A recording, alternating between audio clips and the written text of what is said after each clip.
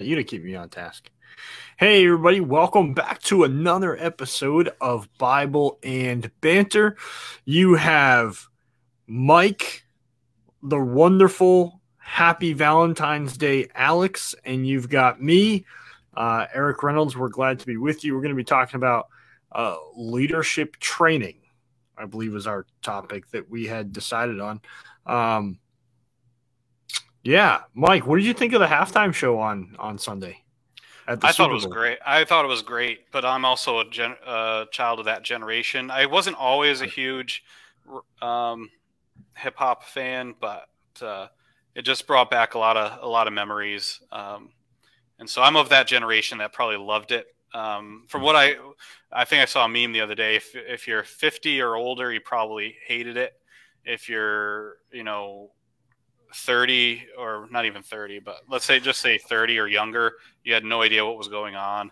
But if you were in any other realm, you absolutely loved it. If you're between 30 and 49.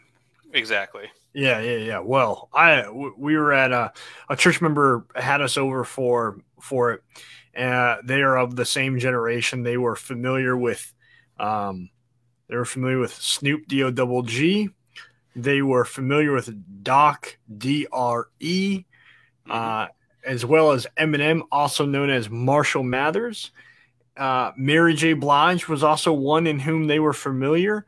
And then it was not revealed, but I predicted that 50, that's right, 50 Cent would make an appearance, and he did. It was awesome. So 50 Cent apparently has gone through inflation because he looked like a buck 50. Right. Here's I saw a meme the other day that we're all talking about, how much 50 Cent has filled out while we're all downing beer and wings. Yeah. Like maybe let's hold off on the judgmentalism, right? Exactly. But I thought it was great, man. I thought, oh, Kendrick Lamar was also on there. I thought Kendrick kind of didn't really fit into the whole dynamic. Exactly. I thought he was Yeah, out of place. I think he yeah. did an okay job, but he just didn't fit with the rest of them, I think. But There are a couple songs by Kendrick that I do like. Um, Robin said, "Dude, talking about 50 Cent, dude can still hang upside down and sing like it was nothing." it's That's true. true, unless it was like piped in, unless it was Right. lifted, which isn't uncommon. But it was great, man. It was awesome. And when 50 came out, oh my goodness, I lost it. So it was fun, man. It was a little bit of nostalgia. So Absolutely. I was having this conversation because like I don't listen to that music regularly anymore. Um, and in part because like I don't find it incredibly edifying. But that's the music of my youth. That's what I was Hmm. listening to when I was a teenager or preteen. Right. So it was kind of a nice I don't know, what do you call it, blast from the past. That's what it Yes. was. Yep. Yep. Absolutely. So it was Yeah. No. good. Another meme that I appreciated was because I guess there were some people saying that there's gonna be a holographic Tupac Dude, that show. would have been sick. Kind of like what Star Wars have been doing with Luke Skywalker and the Exactly. Mandalorian. Yeah. And so the meme was of the Pawn Star guys, and they're haggling, and it says, Yeah. "Can I get a holographic Tupac?" And their response is, "Best we can do is an upside down 50 Cent." Oh But man. no, it was good. It was good, and it was a good game too. It was a good game. We only watched the first half, Yeah. so there was that. We went home. I wasn't really interested in the game. I was pulling for the Rams only because I feel like Matt Stafford got a raw deal playing in Detroit, just like anybody that ends up playing in Detroit in just about any sport. Um, so I mean, it's true. It's It's, funny you're, because no, it's you're true. not wrong. Yeah. So I was pulling for him, but we went home and we watched the latest episode of 1883, which is the spinoff of Yellowstone. It's like a prequel. Interesting. So yeah, yeah. Hey, and you'll be Talking, happy to know we have started Book of Boba Fett, it's and we about time. just watched episode 5. So we're not Okay, quite up. so wait, remind me what happened in episode 5. Episode 5, basically Boba Fett's not in it, and we finally kind of catch up with Mando from where the Mandalorian ended, and so he's learning all about his little semi lightsaber thing, and it's the dark saber, Mike. Dark dark saber, which is one of the most important elements in all of Star Wars. Where has it ever shown up other than just now? Haven't you seen the Clone Wars? No.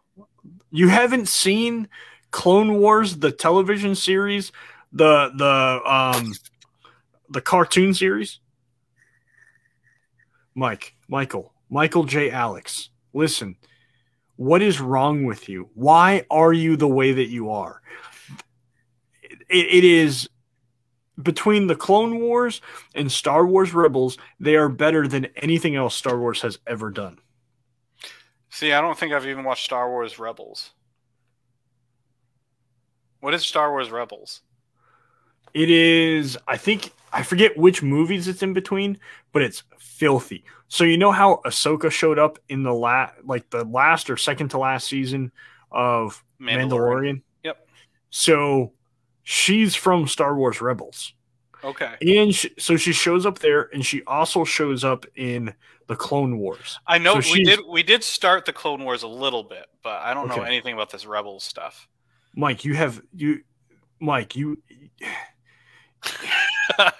Man, I'm really frustrating you. This is oh my goodness, man. Star Wars, oh man, I don't know what. Can you stream? I know you can stream Disney Plus. Okay, you can do the Rebels thing too on Disney Plus. Everything is on Disney Plus. Everything Star Wars. Okay.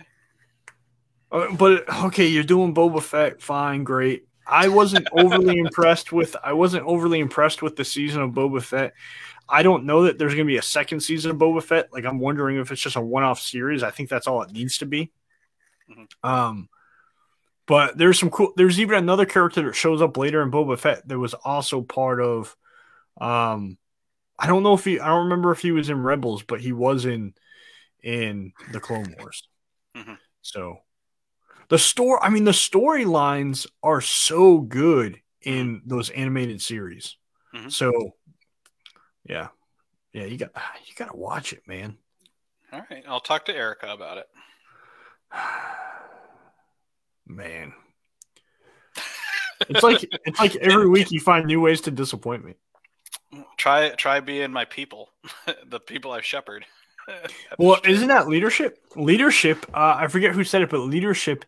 It might have been Will Mancini who said that leadership is disappointing people at a rate they can handle. See, that's my problem. I don't think it's at a rate they can handle. How long have you been there? 11 years. Oh, well, they've handled it this far. It's true. But he talks about that in the sense that people are always going to want you to do something that you're not going to be able to do, and to affect positive change in the culture of your church, you have to kind of disappoint people by not bringing them to where they want to go, because where they want to go is often not where they need to go. Right. But you have to do it at a rate that they can handle. Yep. I'm questioning on whether or not this is a level of disappointment I can handle for much longer. Hey, you're lost, buddy. Yeah, I guess so.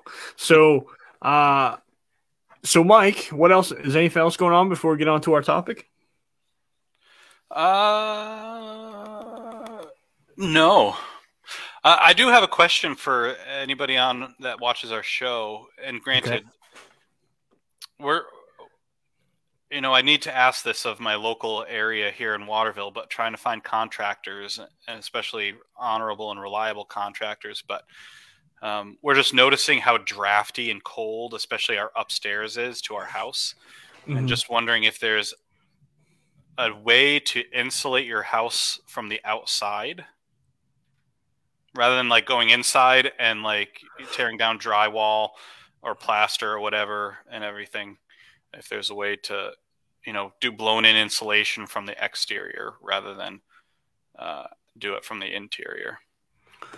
I remember our house was a little bit drafty when we were kids, and what we did was we put towels underneath the doors, like in the door frames, so that it wouldn't go from room to room. Have you tried that? No. Okay. Well, that's just my 2 cents. That's a possibility. You could also build a wall up around your house. That's true. Is it possible you guys need new windows? That's part of it. That I know that is part of the issue. Is we probably could use new not probably. Yeah, we do need new windows, but we have an issue around our dormers. We have a metal roof, which is great, but around our dormers, when snow builds up, and then either we get like rain or sleet or stuff, if I don't, after a storm, rake the roof and pull some of that snow down and off the roof away from the dormers, it'll leak and melt into the house because of ice dams and stuff. Yeah. And so I've been told by some people that, well, that's because you're getting too much heat loss. And it's melting the snow that's right up against the dormers, and then it has nowhere to go because it freezes on the edges and it has nowhere else to go but inside. So I'm trying to prevent heat loss. Yeah. No, that's well, and you could save a lot of money on whatever you use for heat. All right, now I forget, you guys own or do you guys have a parsonage? Own. Okay, that's good. When we were down at the retirement community down at Advent Christian Village, I heard a couple of pastors talk about how essentially living in parsonages most of their career, if not all their career, has really hurt them. They're staring at retirement, and it's like, yeah, so I'm kind of in trouble here, because they've not been able to build equity and stuff like that. So it's really good when a church can, doesn't have a parsonage and can afford to pay you so that you can buy a house on the economy. But not all churches are in that position. Sure. Yeah. That's tough. Mm-hmm. So leadership training, man. So I was kind of like, when we were texting about it this morning, so we texted about it before I even realized this, but there was a 9 Marks Pastors Talk episode that dropped either yesterday or this morning, a podcast talking about discipling leaders, discipling elders and whatnot. So that was really helpful. So I'd encourage you guys, if you listen to podcasts, go to listen to the Pastors Talk podcast with Mark Dever. So it was really good. But I wanted to look at not only training leaders in the local church, but also training churches, in and for the local church, but training leaders for vocational ministry. So raising up elders, deacons, and other kinds of leaders that might be in your church. And then also, what's the best way of training, or what are the different options of training leaders for vocational ministry, like you and I are a part of. Mm-hmm. So, and you and I have kind of had some different, you and I have had some different experiences, and we've also attended different seminaries and Bible colleges. So, you and I will probably have a lot to contribute to differing perspectives on the in the conversation. Mm-hmm. Yeah. Absolutely. So Mike, let's start with the local church, man. Have you identified any things that have worked for you? Or maybe you've observed it in other people's ministries, friends of yours, or other churches in your area, how they've developed leaders and then trained them as well? More observed how other people do it well, and have not really found anything in our local church that works well. I'll be honest, and I full transparency, when you asked about this, I mentioned, sure, I'm not real good at it. And you're like, well, talk about how you're not good at it. And so, honestly, in our local church, you read leadership books and you talk to leadership gurus or listen to them or this, that, and the other thing. It's almost like I have not had the experience where there are people in my church just chomping at the bit to lead anything. Mm-hmm. Yeah. Either they're burned out, they don't think they're qualified, or they don't even think they're not qualified. it just doesn't cross their mind to be the leader. As I say, we don't have many queen bees. We have a lot of worker bees. And it used to be we had a lot of worker bees. Now it's even hard to find worker bees. So the idea of just having this pipeline of leaders to just, set up a program and train, yada, yada, yada. That could be the fault of my leadership. It could be the fault of the church, or it could just be the culture that is in the area. But we've never really gotten anything off the ground necessarily, because when we think about it, we think about, well, who would enter into this situation? But really, the things that I observe in other churches that they do well is it's less programmatic and more. And we do this a little bit. I have one elder who's really trying to do this and do this well, but it's more about inviting someone into a relationship, really almost a mentor discipling relationship, and bringing them along that process, which is a lot slower than just offering like a 2-year track to becoming a better leader in the church type of deal. So, well, Mike, consider this. I actually brought this up in my sermon this past Sunday. I was preaching on Acts 14. And, it tracks Paul's first missionary journey throughout kind of the Mediterranean, Turkey, and hitting Cyprus and all that. And like Paul kind of does like a loop and then comes all the way back around again. And I shared with the church, like, this journey, most commentators suggest, only took about 2 years. So this first journey only takes about 2 years. And in this passage, it indicates that they did what? Paul and Barnabas went and preached. For a time, they also had John Mark, who was helping them raise up disciples. So they were really teaching them what it meant to follow Jesus, what it meant to be a Christian. And then they moved on. So they preached. They spent some time building up. Then they moved on to the next city or next town. And they did that for about 2 years, and then came all the way back around. Well, the entire journey took about 2 years. And towards the end, it said that they appointed elders in every place that they had established the church. So you got to think about this, Mike. When's the last time you met someone who became an elder? An elder who, and let's be clear, the scriptures speak of an elder essentially it's the same thing as a pastor. So when you say elder and pastor, it's the same thing, same authority. So when have you seen someone come to faith, and then within 2 years, they're now appointed as an elder in a local church or pastor? So came to faith and then became an elder within 2 years? Yes. 0. Yeah, it's incredibly rare. Now, one can make, I think, a valid point in saying, well, this is the early life of the church. Like, there was need breeds solutions. And I 100%, and I agree with that. And the Holy Spirit's working in the middle of that. And there are stories of Advent Christian pastors. I heard this story a number of years ago of Advent Christian pastors. Some would come to faith, and within 6 months, they were sent out to go be an evangelist or go to be a pastor and whatnot. Now, I'm not saying that that's unwise, but it does strike me as a little quick, because Paul does instruct Timothy not to appoint elders who've not been in the faith, right? Who are new believers. So there is a sense in which there's prudence and wisdom in training someone for a period of time for gospel ministry, training them to be a leader. But Paul saw that as 2 years, not 6 months. So there is kind of that delineation. Now, we don't want to be prescriptive about that, meaning Paul wasn't laying out for us, well, it has to be 2 years. If you're not raising leaders in 2 years, then you failed. But I think it is descriptive of when the need arises, people often, rise up to that. God uses that and creates in them a desire, a call, and equips them.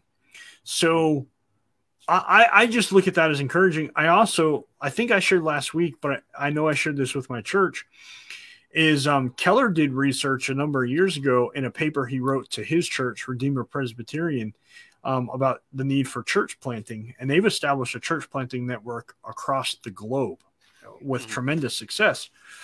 And he said that I think it was 80 to 85% of new believers arise, new churches, church plants, have 85% more new believers than established churches, those churches that have been around for decades. So that wasn't meant as like any form of indictment or anything like that on established churches, which is kind of like your church or my church, or probably most of the churches that are people who are members of churches watch this program. But it's an observation using data. So with that in mind, he kind of teased out some of the things that came out of planting churches. And I shared this in my article that I wrote last week on church planting, which is in the midst of church planting, there's a great need. There's a need for leaders. There's a need for all that. And God uses it to raise up leaders.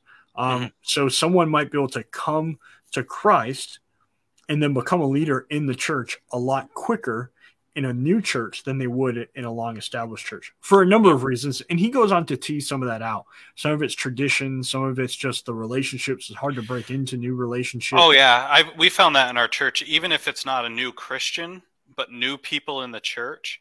I've been surprised with how oftentimes the established people in the church can become territorial. And like, who is this new person, doing this, that, the other thing, like they haven't been here long enough to contribute. And it's like whether or not they say that out loud, but there can be that attitude. And that's very unfortunate. Yeah. Because the thing is, the local church needs leaders. And I think I have yet, Mike, correct me if I'm wrong, but I have not yet heard of a pastor or a church who said, hey, we have too many leaders. Right? Like there's a dearth of leaders. There's not a plethora. So what we have to do is create space, I think, in which we allow people to grow and grow as disciples and grow into leadership roles and all that. So I just found that really convicting reading Acts 14 and preaching it this past Sunday. It's a challenge, I think. It's a challenge for us, I think, to kind of reconfigure how we think about church, how we think about how we disciple, how we train leaders, because it's no secret. Like our denomination has a huge deficit of leaders. We have a huge deficit of pastors and all that. So we got to be cognizant of that. So Mike, you talked a little bit about what you've observed regarding other people training leaders in their local church. And I think you said, correct me if I'm wrong, Mike, but that you've seen it often most successful in organic relationships rather than a structured program. Can you just share like what might that, how you've seen or how you've heard that? Well, for example, like if you're looking for elders, an elder takes a guy or two under his wing, they come along the walk with you. Maybe you put them in the elders meetings for a trial run to see if it'll work. You don't just make them an elder out of the blue, but you walk with them. Similar with maybe, rather than having like a sit down class, a discipleship class or a leadership class, which I don't think those things are wrong, but it seems as though, kind of like what I said, I think a lot of churches don't necessarily have a ton of people that are just wanting to sit in a classroom and just generally lead. But if you're walking them in a certain area or a certain direction on a more minor scale, but there could be, but at the same time, I think of, more church-based leadership things. If you've got enough people that want to learn, I think a more structured environment could be helpful. I'm just not, I just, at my church, I'm not quite sure there would be the traction for that. Well, and that's, I don't know the details of your church. I only know the details of my church. We've had some measured success in some areas, and it's largely been organic or somewhat structured. I'll give you an example, Mike. prior to COVID, actually Matt, our associate pastor, Matt Rice, he and I were talking because prior to his getting here, because he came in the middle of COVID, for a good like 6 months, we were meeting like instead of having an elder board, we have a deacon board, and they serve essentially as elders. And every week or every 2 weeks, we would get together, and part of our meeting, we would go over an article I had sent them either that week or the week before. And it would be training. It would be on a theological topic, or it'd be on, like, what is biblically speaking an elder? What's a deacon? What are their responsibilities? And just like kind of building up, because I knew in the beginning I wanted them to read a bunch of books, largely because I read a bunch of books, and I realized that just wasn't going to work for us. So we went back to the drawing board and decided to do these short articles. A lot of them came from like 9 marks. And some of those articles were 500 to 750 words. Like, they were super short, but they were to the point, and they were impactful, and they were an opportunity for us to discuss together, these topics. Because one of the problems, Mike, I think, is that we want to teach people what to think instead of how to think. Mm-hmm. So we want to inculcate instead of inspire them to learn and to grow.